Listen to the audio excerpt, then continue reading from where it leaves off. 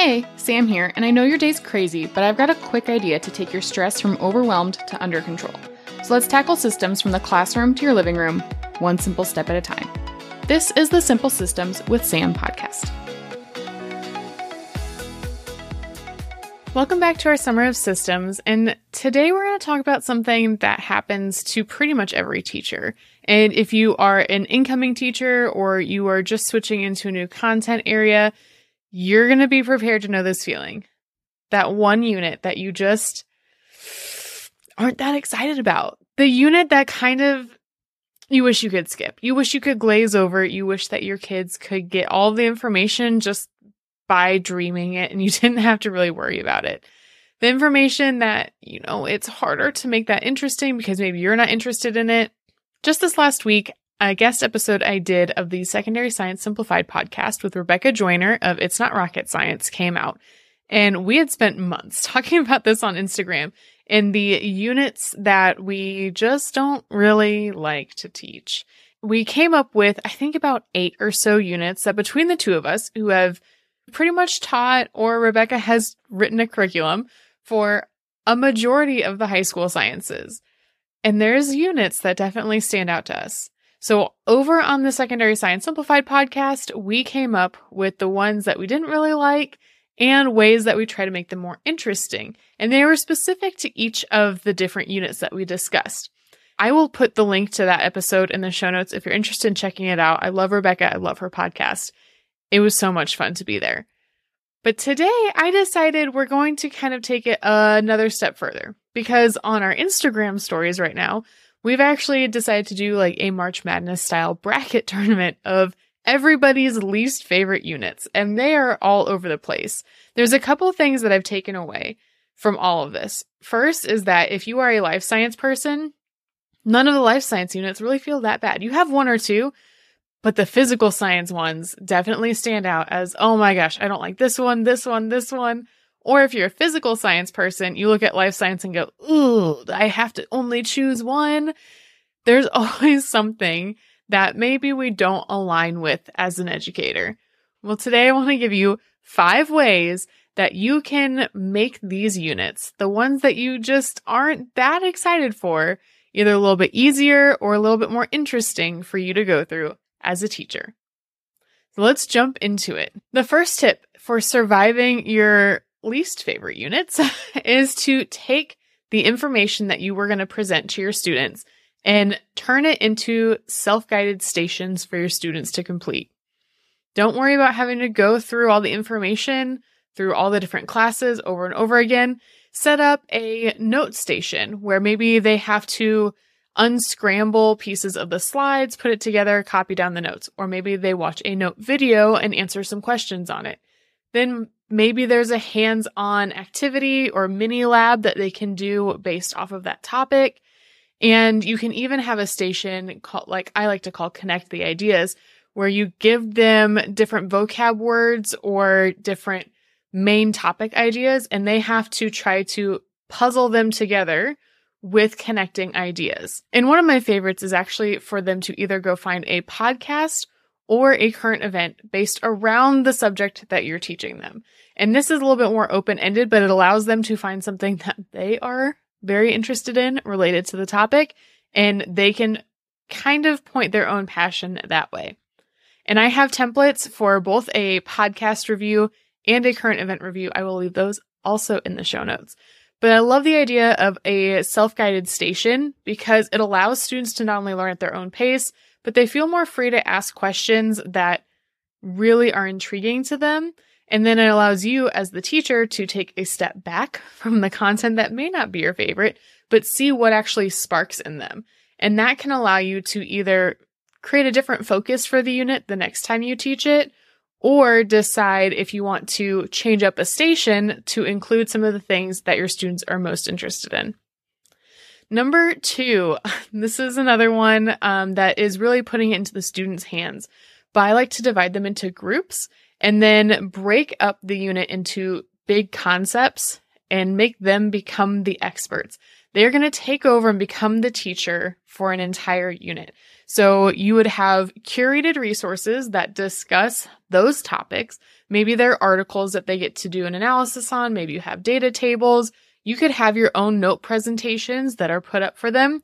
And then they need to, in turn, teach the class about that topic.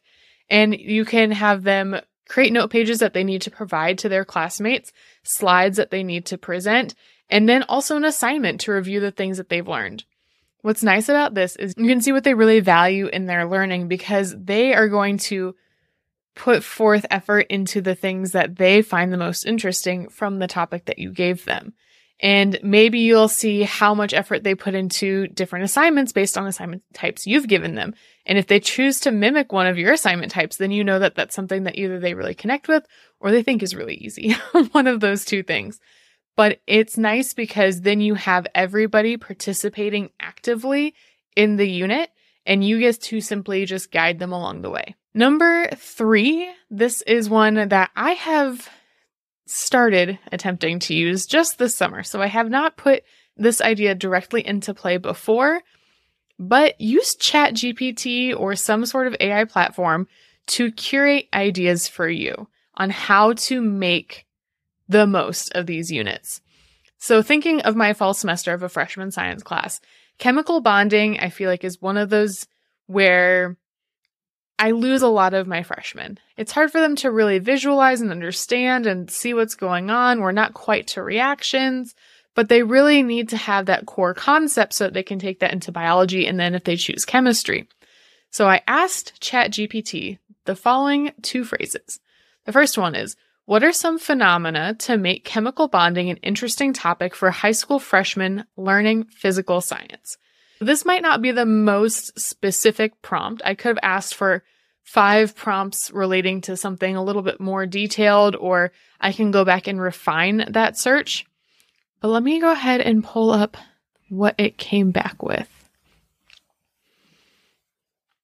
For the phenomena it suggested, it said the formation of ionic crystals, and you can build crystals and do crystal ornaments, which is kind of fun. Chemical reactions with color changes. That's one that I might not put into the bonding unit, but it's a fun and interesting one. You can do an electrolysis demo or also just show them videos of electrolysis where you're breaking apart water into hydrogen and oxygen. Properties of polymers. It says, highlight the fascinating properties of polymers in their role in everyday life.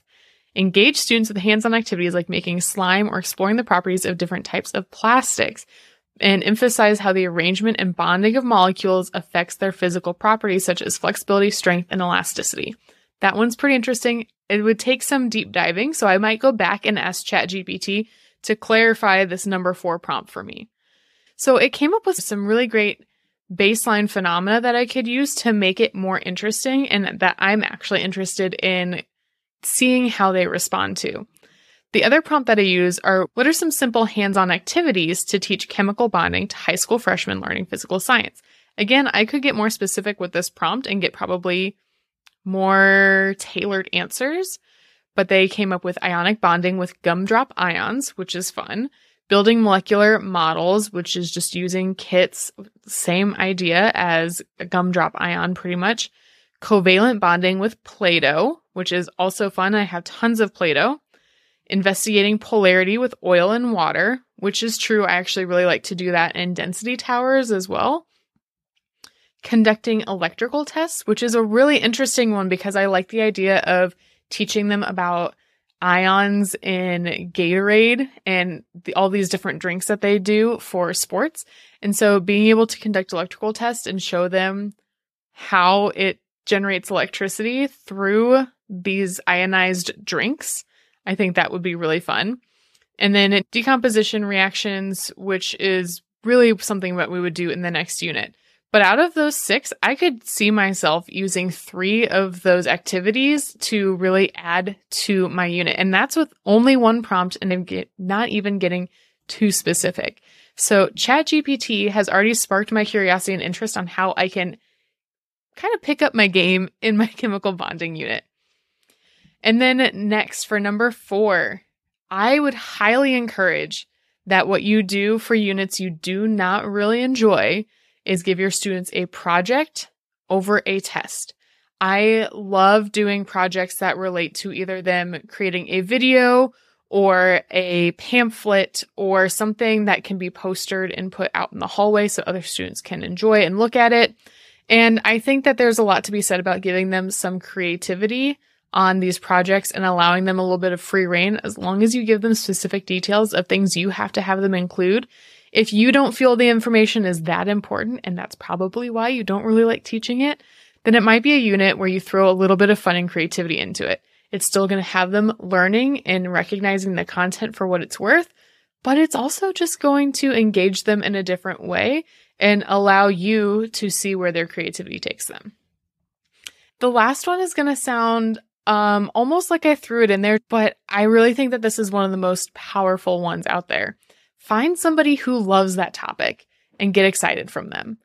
So I was talking with Rebecca on her podcast about one of my least favorite units. I'm so thankful I don't teach it anymore, and I don't think I ever will come back to it, but rocks and minerals. I am not a fan of the rock cycle. I'm not a fan of identifying minerals or identifying any of it. I'm not a fan of that unit. But you know what? Becca from Science Lessons That Rock, she is definitely a rock person. And so I could go to her to get some inspiration. If I needed some inspiration on something anatomy, which is not something either that I would really enjoy, I can go to, right now, I can think of 3 different people who love anatomy and can give me some great ideas and give me some inspiration. And when I was teaching chemistry, I actually went ahead and got an audiobook about the cool history of the periodic table, just so I could kind of psych myself up for chemistry. So there's so many options out there, but there's a unit for everybody that we don't like that somebody else loves. And that person's passion can kind of transform how you feel about the unit as well.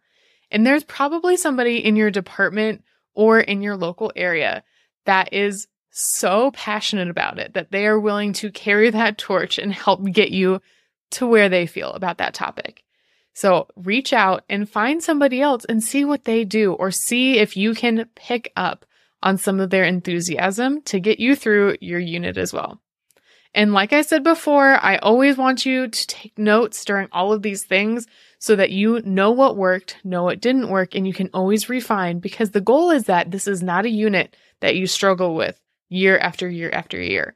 In fact, if you use some of these ideas, you should be able to find something that makes you excited about maybe not the content of the unit, but how you're presenting it. So that somebody can get the same excitement that you give them during your absolute favorite unit. They may never know that it's not your favorite, and that's kind of the goal. So I hope you can take one of these 5 tips and put them into practice on either a unit that you're unsure about and you're not quite sure how to make it any better, or a unit that you know you're already dreading coming up the next year.